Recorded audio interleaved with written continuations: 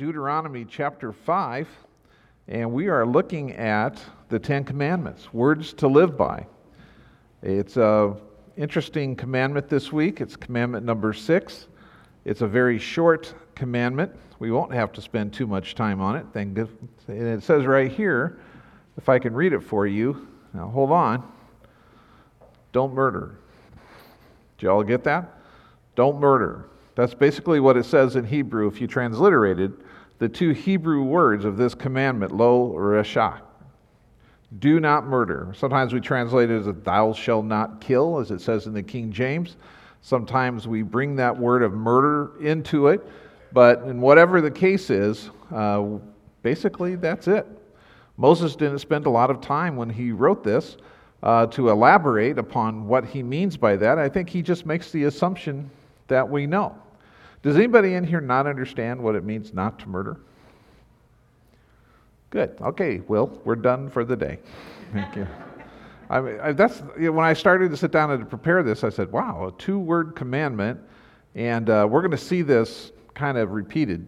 You shall not kill, and so forth. They're very short. You shall not murder. Now, people make a lot out of this term. What does it mean exactly? Because obviously there's got to be some nuances to this idea of killing. In fact, in the Hebrew, there are some 9 different words that are used to express that idea of causing someone's life to be over. It's a grisly study. I didn't spend a whole lot of time with it, but just say this, that the word that Moses chooses to use here in this commandment is sometimes understood as meaning specifically murder, to take a life unjustly. Perhaps a more accurate rendering would be just to kill. It denotes premeditation, possibly deliberateness. It doesn't apply usually to killing of animals when we see that said and commanded in Genesis 9:3, or defending one's home in Exodus 22:2. It's not used for accidental killings, as in Deuteronomy 19:5, or the execution of murderers by the state. Involvement with certain types of war. I mean, there's all kinds of issues you can get into on this. Is capital punishment permissible? Should we be pacifists as believers? But what I can say is this, is that the word by itself, I don't think I would take that too far as saying this is what this word means. The Hebrew says this, and so therefore we know that it's really specifically limiting itself just to the concept of murder. However, I think that you're going to have to do a better study of this and use more of a contextual argument to get to that place rather than using the vocabulary word. Because we do see this same word, reshach, used in different places throughout Scripture, and it's not always clear-cut that it's referring to someone taking someone's life to harm them. So you have to understand what Moses is trying to say here. So again, let's paint the picture as we do every week with these commandments, is the children of Israel are getting ready, this second generation of Israelites, to go into the land of Canaan and to take possession of it as their inheritance from the Lord. And God is giving them their law, their moral code before they do that. This is something that they are supposed to be prepping in their hearts. And even though it may have been a given, the people didn't really need to be told this. God, being thorough as He is saying, hey, listen up. You shall not kill. Right? Now, we got to look at the rest of the Old Testament.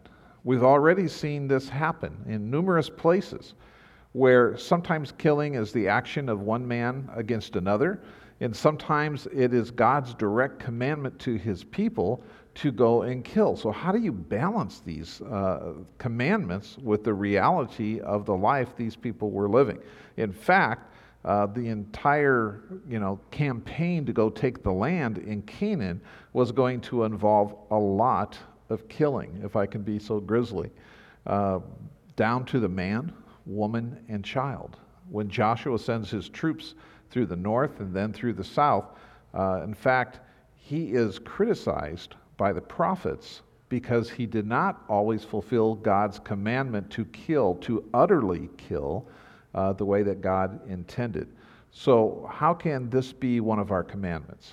You shall not kill. Obviously, there is some other intent here, and Moses seems to be saying, you understand this. You know this. You don't have to have this explained. So my guess is that as a people, they had already felt fairly well instructed on this. And if I turn back to Genesis, the first book of Scripture, chapter 9, we see an injunction against killing. In verse 6, the scenario is the ark has come to rest after the flood. Everybody has gotten off, and it's just Noah, his sons, their wives, and they are getting ready to repopulate the world. And God is deciding to say to Noah, all right, we're going to have a covenant, a promise between you and me. I'll be your God, you be my people, and here are some things I want you to keep in mind. Here are my pre-commandments, in a sense. So even though these were not part of the 10 commandments, they functioned much the same. So in verse 6, we see that God says to him, whoever sheds the blood of man, by man shall his blood be shed. For God, and this is the rationale for this argument, for God made man in his own image.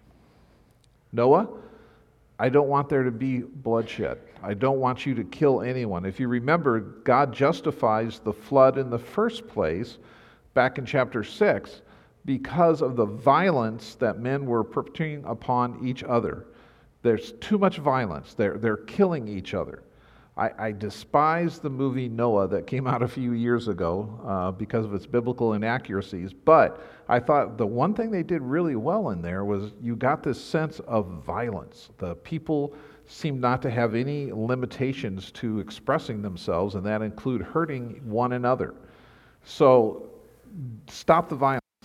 And God is saying to Noah, as you begin this new life in this new world, I want you to exclude killing one another. By any man who sheds the blood of another man, his own blood will be shed. And the rationale is because we are created to be in the image of God. So when we jump ahead to Moses giving the children of Israel the second time the 10 commandments, and we see this sixth commandment, lo rashak, do not kill. It seems to be that he thinks that they understand the gist of this commandment. He doesn't do a lot of explanation. And just in case you think I'm stressing this, just remember as we've gone through these previous commandments, there's almost always been a little pericope in which he explains what he means. And he gives a little either explanation of the judgment or kind of an incentive for them to do what is right. But at this point, he seems to think they have a handle on this. He doesn't try to explain all the various nuances. So maybe for our purposes this morning, we don't have to do that. We can stick strictly to what Scripture is saying without any kind of guesswork as to what it's about. What we do know is that the Israeli commandments, the law that God gave them, is somewhat different than the other peoples of the ancient Near East. Take, for example, the Babylonian law had the same commandment, you shall not kill, but theirs was limited to people of stature. You shall not kill a royal. You shall not kill a rich man. You shall not kill someone who's at a better status in life than you. The punishments were severe if you took that upon yourself. However, the death of someone who was just a commoner, a peasant, someone who was just a laborer, that was forgivable. That we could overlook. Israel says, no, the rationale behind this is not the function of society. It was not that we're worried about removing an important person from our society that we just can't function without. Instead, it's like the reason you shouldn't hurt one another is because you are the image of God. In Israeli law, to kill another person is to rob someone of their identity before the Lord. They have some function to do that we can't even perceive just due to who they are in life. In other words, no matter what your job is, no matter what your academic ranking is, no matter how athletic you are, none of that matters. What matters is that God loves you. and that God cares for you. So, what most people take this commandment is saying there's at least 3 categories of killing that are not condemned, such as 1, killing as a representative of the government. The government had the right to kill. We see this throughout the law that Moses gives us, not just the 10 commandments, but his entire Mosaic law.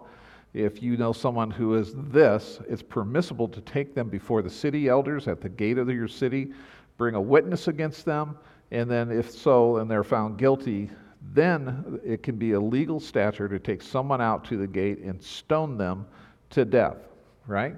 So it could be a legal functioning of the law. Secondly, killing is capital punishment. If someone has done something that justifies their life coming to an end, and most notably, it would be that they've killed someone else, as we just saw in Genesis 9:6, but also Deuteronomy 13. You can be killed. And lastly, it might be an unintentional killing, right? There could be an unintentional, you're out doing farm work, your head of your axe flies off the handle and it hits your neighbor in the head and kills him. Well, then this is not what this is referring to. That killing, that person is able to run to one of the cities of refuge, which we had preached on some months before. 3 cities on the west side of the Jordan, 3 cities on the east side of the Jordan. And you could escape there, and they were run, these cities of refuge, by the Levites, the priestly class of men. And as long as the high priest was in command and had his authority, when you did your act of murder, you were safe from the blood revenge of that person's relatives. So if I accidentally, from up here, hit Greg Hansen in the forehead with my Bible and killed him, now Maria and Pete and Lizzie would be chasing me down to get revenge, right? But if I could make it to Solon on time and ahead of them, but bam, I'm safe and I could just start my new life there. Those are the situations in which the Israelites realized that this commandment was not directed. When Moses says, do not kill, he obviously had something different in mind. But that's not the end of the story, right? When we're looking at this in Scripture, we realize that there's more to this. We have to, keep in mind that the New Testament always takes what the Old Testament says and adds something to it. So the best place to go, in my opinion, on that is Matthew, the Gospel of Matthew chapter 5. And let's take a look at that. Matthew chapter 5, and we're going to start reading at verse 21. We're in the Sermon on the Mount, and Jesus says this: "You have heard that it was said to those of old, 'You shall not murder, and whoever murders will be liable to judgment.' But I say to you that everyone who is angry with his brother will be liable to judgment. Whoever insults his brother will be liable to the council, and whoever says 'you fool' will be liable to the hell of fire. So if you are offering your gift at the altar and there remember that your brother has something against you, leave your gift there before the altar and go. First, be reconciled to your brother, and then come and offer your gift. Come to terms quickly with your accuser while you're going with him to court, lest your accuser hand you over to the judge, and the judge to the guard, and you be put in prison. Truly I say to you that you will never get out until you have paid the last penny." Jesus is standing before people who have come to hear him preach, and he is going to start telling them a little bit about his attitude towards murder, what it really meant. It's interesting. In this section, we call it the antithesis. There are 6 statements in which the same structure literally is followed. These antithetical statements are saying, this is what you've heard, but this is what I'm going to tell you. So they are opposites, right? And we see that in this structure back in verse 21. You have heard it said, right, to those of old. In other words, you're mostly Jews. You were raised in the synagogue system. You understand what this commandment, you shall not murder, means. So it says, you shall not murder. And then he says, and whoever murders will be liable to judgment. So he's repeating this commandment. You've heard it said. Jesus' declaration is the antithesis of what has gone on before. This has been mistakenly interpreted to mean that Jesus makes his teaching the antithesis of the Old Testament law.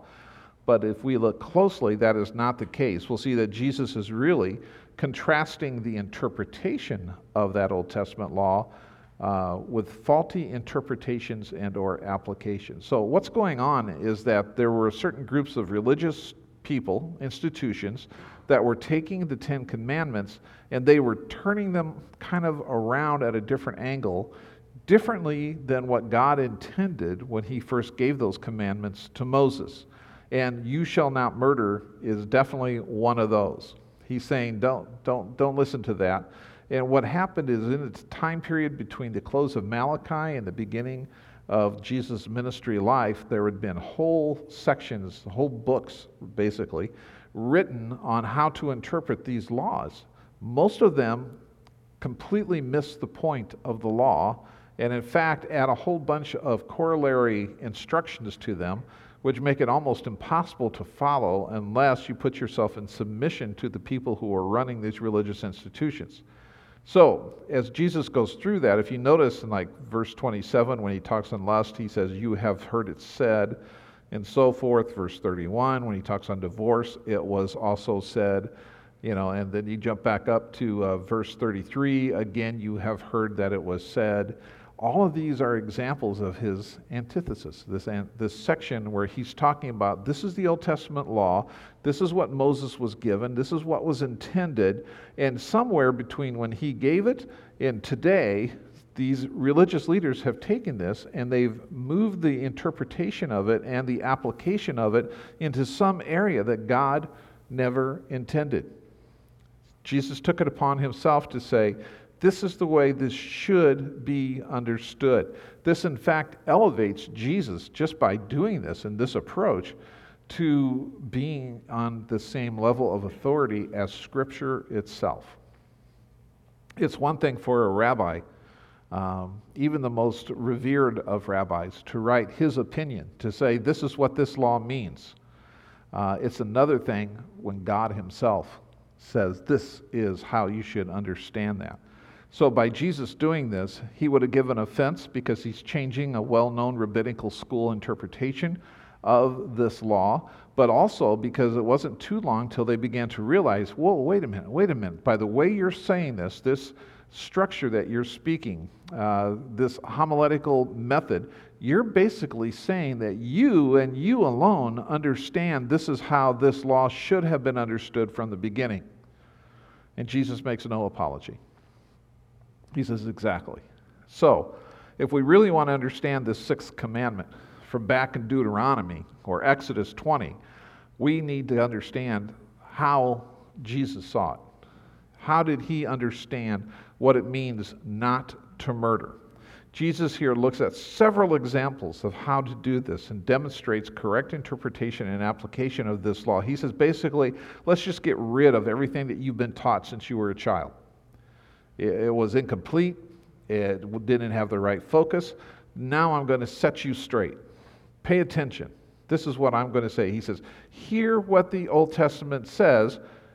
He says, you have heard it said. So because he's not saying, oh, this is what the law said, he's just saying, this is what you've heard say. He has the authority to change it.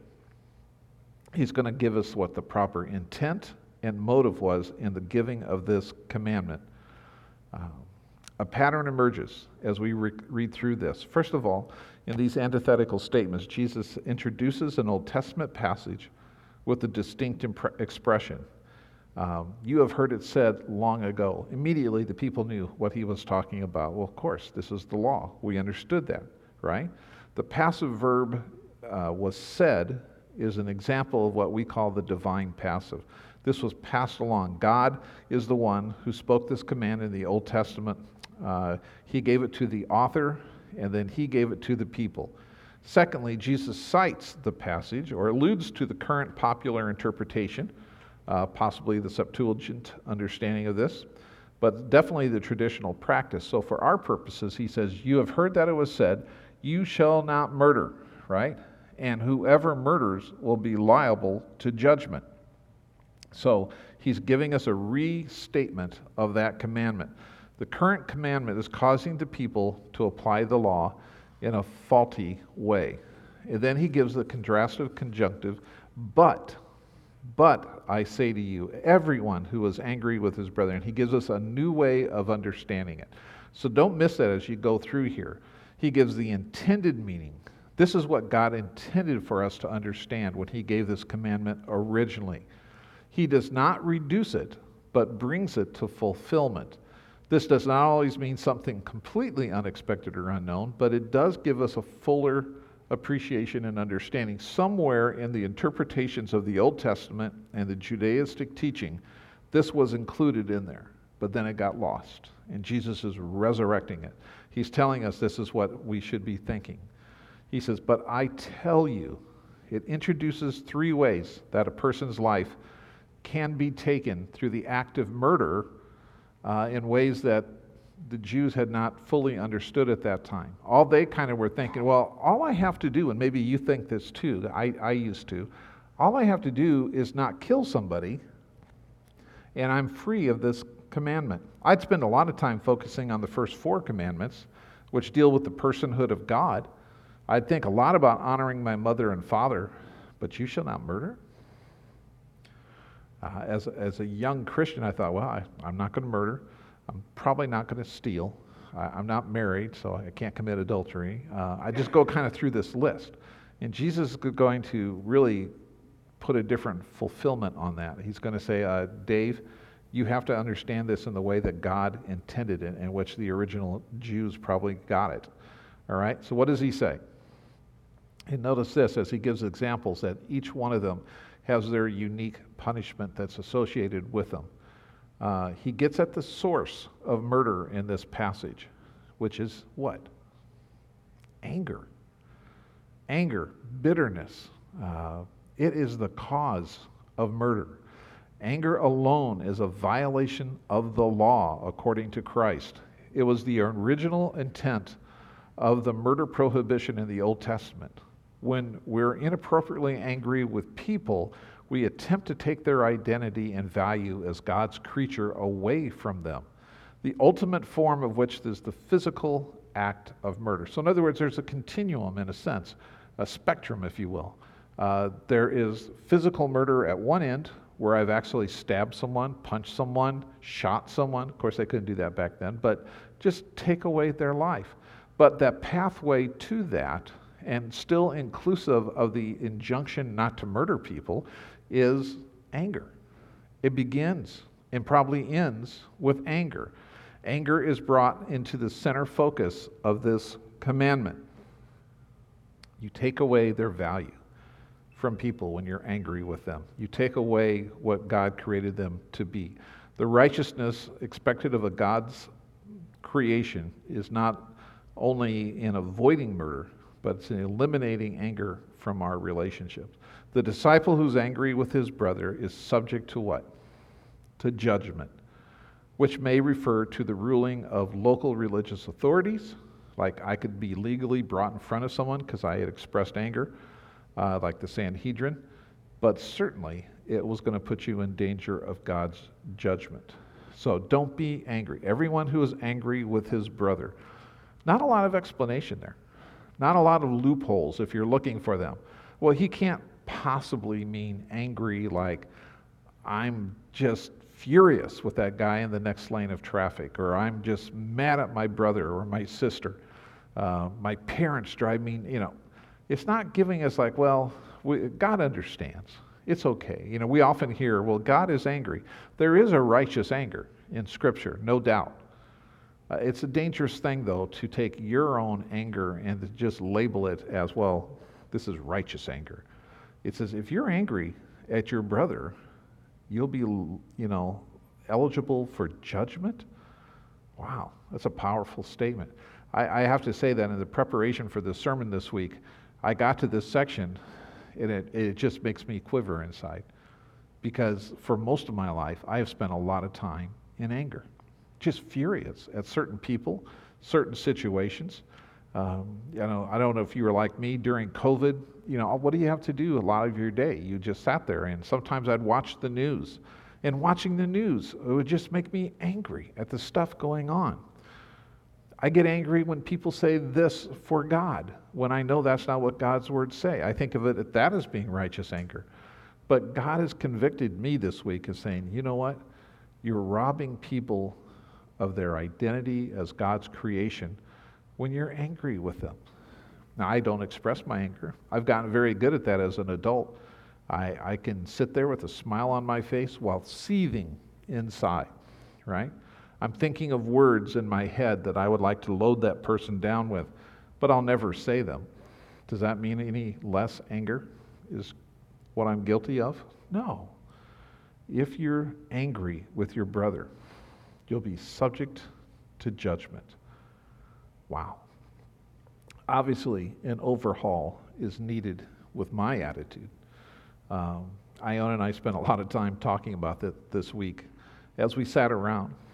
And she says, you know, Dave, I've just noticed this building anger. And there have been phases of my life, she says, where I just seem to get angry. And I'd like to say it's left over from when I was not a believer and I'm but it's a pattern. It's a pattern of sin. And it has to be dealt with. Jesus says, so that's one way that we murder is by anger. Secondly, the person who calls another raka, which is an Aramaic term which means empty-headed one. All right? The term of contempt was a personal public affront. This was done in front of others. It was done in a way designed to bring them down in the estimation of others. You would call someone this name because you wanted everyone else to understand that they should join you in your opinion of this person. Name calling, it was highly insulting in Jewish culture. It was highly insulting in Jewish culture because a person's identity was stripped away and an offensive identity substituted.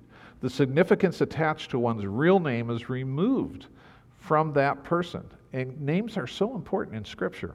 We've talked about this before. Jesus gives so many of his apostles a new identity by giving them a new name, right? Levi the tax collector becomes Matthew. Simon the fisherman, becomes Peter, and so forth. Names are very important to God. So when we call a brother or sister in Christ a raka, and we do this publicly especially, we're taking away that identity that Christ gave them. Now, it's not saying they don't deserve it. It's not saying I don't deserve it, but that's not how God sees us. And in Jewish culture, this was considered to be a tremendous offense. There's not a lot of feedback from the people when he's going through this. They're probably feeling a little nervous because they are probably guilty of this, just like I have been. But it's something that they understood, that names are important. Names are given from God. Thirdly, he says that you should not call one another you fool. He says, whoever says you fool will be liable to the hell of fire. Likewise, this was highly offensive in Jewish culture because moral connotations were attached to the term of fool. The word here, amore, is very close to the Greek word moros, which we get the English word moron. Where have you called someone a moron? When have you called someone a moron? It's one of my favorite terms when I'm driving.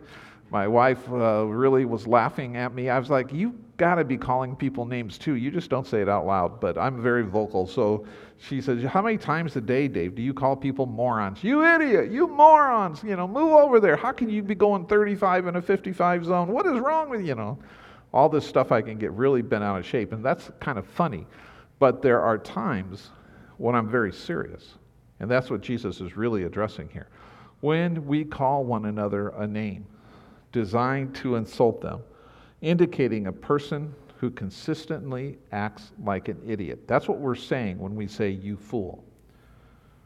Proverbs makes the contrast between a fool, doesn't it? In so many of its verses, you fool or you wise man. Which one are you? Are you acting foolishly or are you acting with wisdom? That's up to God to make that decision. We don't need to pronounce that upon people, even if it's true. We're doing this in anger. You have to put this all in the context. If in anger, you're calling someone raka. If in anger, you're calling someone you fool. This is not good. And each of these has a judgment. This one is the expression of the fire of hell. I don't know about you, but when I read this, it seems to be that Jesus is saying, this is serious. You're in danger of judgment. You're in danger of hell fire. This idea of fire of hell is the Greek word Gehenna, right? Which is the transliteration of an Aramaic form of Geb Ben Hinnom, or the valley of the son of Hinnom. This is the valley west and southwest of Jerusalem, where Ahaz and Manasseh sacrificed their children to the pagan god Molech. They had him consumed in fire. When Josiah the king, one of the last kings, repents of the sin for them as a nation, one of the first places that he goes is to this valley of Hinnom and destroys the pagan idols there. He wants to get rid of that burning of children. Later on, as time goes on, it becomes the trash heap of Jerusalem. People brought their garbage out there to have it burned. So as Jesus is preaching, almost everyone there has been to the temple for their pilgrimage, for their rituals, and so forth, and they could smell and see the plumes of smoke arising from this valley. And Jesus says, if you practice this kind of murder, this anger, this name-calling, then you are liable to be cast into such a place. Later on, it will become a term that indicates the actually burning fires of hell. If we look in Matthew chapter 18, verse 9. So, it's not a good place to go. Jesus illustrates this statement of the seriousness of anger and identity theft by then focusing, he turns it a little bit here now in the second part of this session, into something that is the reconciliation. How do we get over this anger? What should we do? And he switches it to a focus on community, on how we should deal with one another. He says, very interestingly, if you're at the altar with your gift, so I've come to Jerusalem, and I've brought my lamb, I've brought my turtle doves, I brought whatever I need to do to get atonement for my sin, he says, and there you remember that someone has something against you, then go and leave your offering there and pursue that person and make sure that things are right with them before you do this. In other words, your offering is really not of any value at this point. You have to get this right before God will accept what you've brought to Him. This is how important this concept of you shall not murder is to the Lord. You've murdered that person with your anger, with your words, with your attitude, and you have to be repentant of that. And the way you show repentance is by pursuing reconciliation. Oh, if he could have made it anything else, I have to pay X percentage more of my money, I have to promise not to do it again. Any of those things would have been far easier than the fact that I have to leave my offering and go and find that person and pursue them and then make it right with them. We had a good friend back in Nebraska and her husband, and we were in the same homeschool association. In fact, we had created it with them for our community, and it had grown greatly. And I had a privilege. I had the privilege of having a certified teacher as a wife. At that time, homeschooling was kind of illegal, and if it wasn't strictly illegal in our community, it was frowned upon, even by my church elders, because it was so new. People hadn't been doing homeschooling for very long, but we just felt because of Rachel's special academic needs, this would be a great idea. And as several couples were sitting around talking about it, without much thought, again, I opened my big mouth, and I said something like, well, we don't really need the association. I've got my own teacher in the house, and I'm pretty good at different academic subjects, and we can teach, and what we really need is the socialization. We need your kids there. But and I think I said something like this, and you're going to cringe, but I think about it. It says something like, we don't really need your input. I don't need what you're teaching. I think I was thinking, I'm dealing with a bunch of farmers and ranchers, and it sounded like that. Horrible thing to say. But it was one of those things you say in a second. You're not really thinking about how it's coming across. And later, and I mean months later, I was in the Word, and it was just like the Holy Spirit was saying, what did you say there? What did you say to that woman and her husband? You hurt their feelings deeply. You need to go make this right. And again, being the thick-headed guy I am, I just kind of like, really? Wow. And then I turned on TV or something and I ignored it, right? A couple months later, I'm in the Word again and I feel God saying, you haven't dealt with this yet. You haven't gone and made right with this couple. So I thought it was really strange. I'm thinking, is this really the voice of God? Or is this just me just kind of thinking over things too much? Excuse me. And so we called them. We met in our church building, and we talked about a lot of things that evening. Things that had come up between us as couples that had kind of hurt our friendship, and we were getting things straightened out, and things were going great. And we were just about done, and they hadn't said anything, hadn't brought it up. And I just said, I got to ask you one question. Did I hurt your feelings? And I just kind of rehearsed what God had laid on my heart. And both of them dropped their heads to their chests, and they just started weeping. And they said, yes, that was the most hurtful thing. They both said this, the most hurtful thing anyone has ever said to us from someone that we respect. You're supposed to be our pastor. I had to ask their forgiveness. There's no sense in trying to say, I didn't mean it. I didn't have any idea what I was saying. I knew what I was saying. I knew what I was meaning. And they knew it. Another case, same thing. This time I really didn't mean it, but it came across in the wrong way. And one of my elders said to me, you need to go talk to this elder because I think you really hurt his feelings, what you said. So I went and asked him, did I hurt your feelings? And unlike the first example, this time the guy looked at me and goes, no, we're fine. I didn't feel that. I'm sorry that someone laid that on you. So I confidently went back to the other elder and said, no, didn't hurt his feelings. He's fine. And that elder says, do you think he's telling you the truth? Do you think he's being honest with you? That he feels free enough to tell you exactly how he felt? He says, I know for a fact it did hurt his feelings. So I had to go back for a second time. It was really a great day. And just say to him, dude, I am so sorry. I know that you said it didn't hurt you, but I think it did. And even if you don't want to tell me that, I just want you to know that I'm sorry. So many times we need to say that to one another. Even as I was preparing for this week, God laid a person on my heart that I have to go back and talk to and make sure things are right. Jesus says, go back and make yourself reconciled with that person before you try to offer your gift. He also tells us that we need to come to terms quickly with them in this passage. And I think what's in sight here, and this is even scarier, this has got to be some kind of Gentile court system he's talking about here. Because you're going to court with an accuser, and there was nothing in Jewish culture that allowed for this. So this is probably in court for the Gentiles. And he says, if you can, come to peace with this man as quickly as you can. Don't let it get to court. Don't be quick to say, I have my rights. This isn't correct.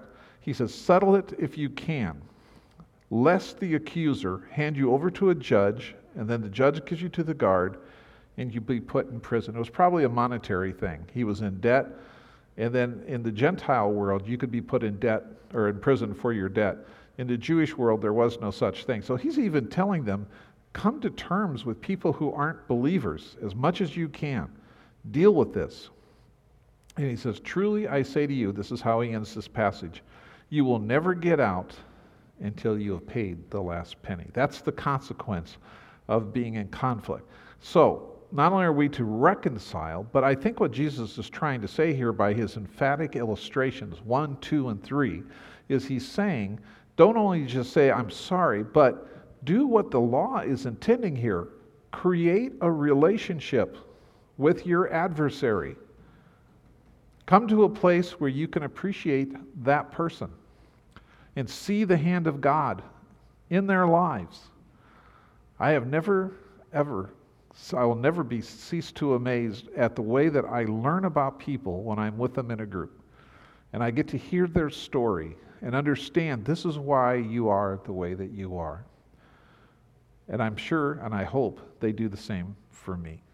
Jesus is saying, your anger, your bitterness, this is murder. You're calling a brother Raka empty-headed, it's murder. You calling someone a fool is murder. You have to deal with this. Be reconciled. Don't even try to act like a proper Christian when you have these things in your conscience. So the only choice that we have is to listen to what God is saying to us. Because there are times when we totally miss it in our communication with others.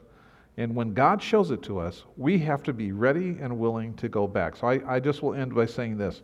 There's 3 things that this requires: obedience, faith, and a listening to the Spirit. You have to have the obedience that when God shows it to you, that you are willing to take action on this. It's possible to keep hearing God's voice. Do this, do this, do this. You need to make this right. And you don't respond. And after a while, God will not be the one pursuing you, right? He's going to let you work out the natural consequences of your anger, of your murder, which would be severed relationships, turning your face from one another, division in the body, division in the family. That is not what we're supposed to be. Now, we're not responsible for how that person responds to us, but we have to make that effort. That's where faith comes in. We do it anyway. Even if you said, I've tried this 6, 7, 8 times, we still have to do it. It's required of us, so we do it in faith. And we do it by listening to the Spirit. God will use other people to bring these issues to mind, but then we have to listen to His Spirit as we think of the words that we have to say. Iona and I, going along with some forgiveness training that we do, always make it a point to say, will you forgive me? Will you forgive me? Not just, I'm sorry. That's one thing. People can or don't have to react with you. They don't have to interact with what you're saying. But when you say, will you forgive me? They have to say yes or no. And then you thank them. I wish I had time again, I say this almost every week, to go through our forgiveness seminar with you guys, but it is powerful. Forgiveness in creating healing within the church body, within the covenant people of God, but also in the community that we live amongst non-Christians.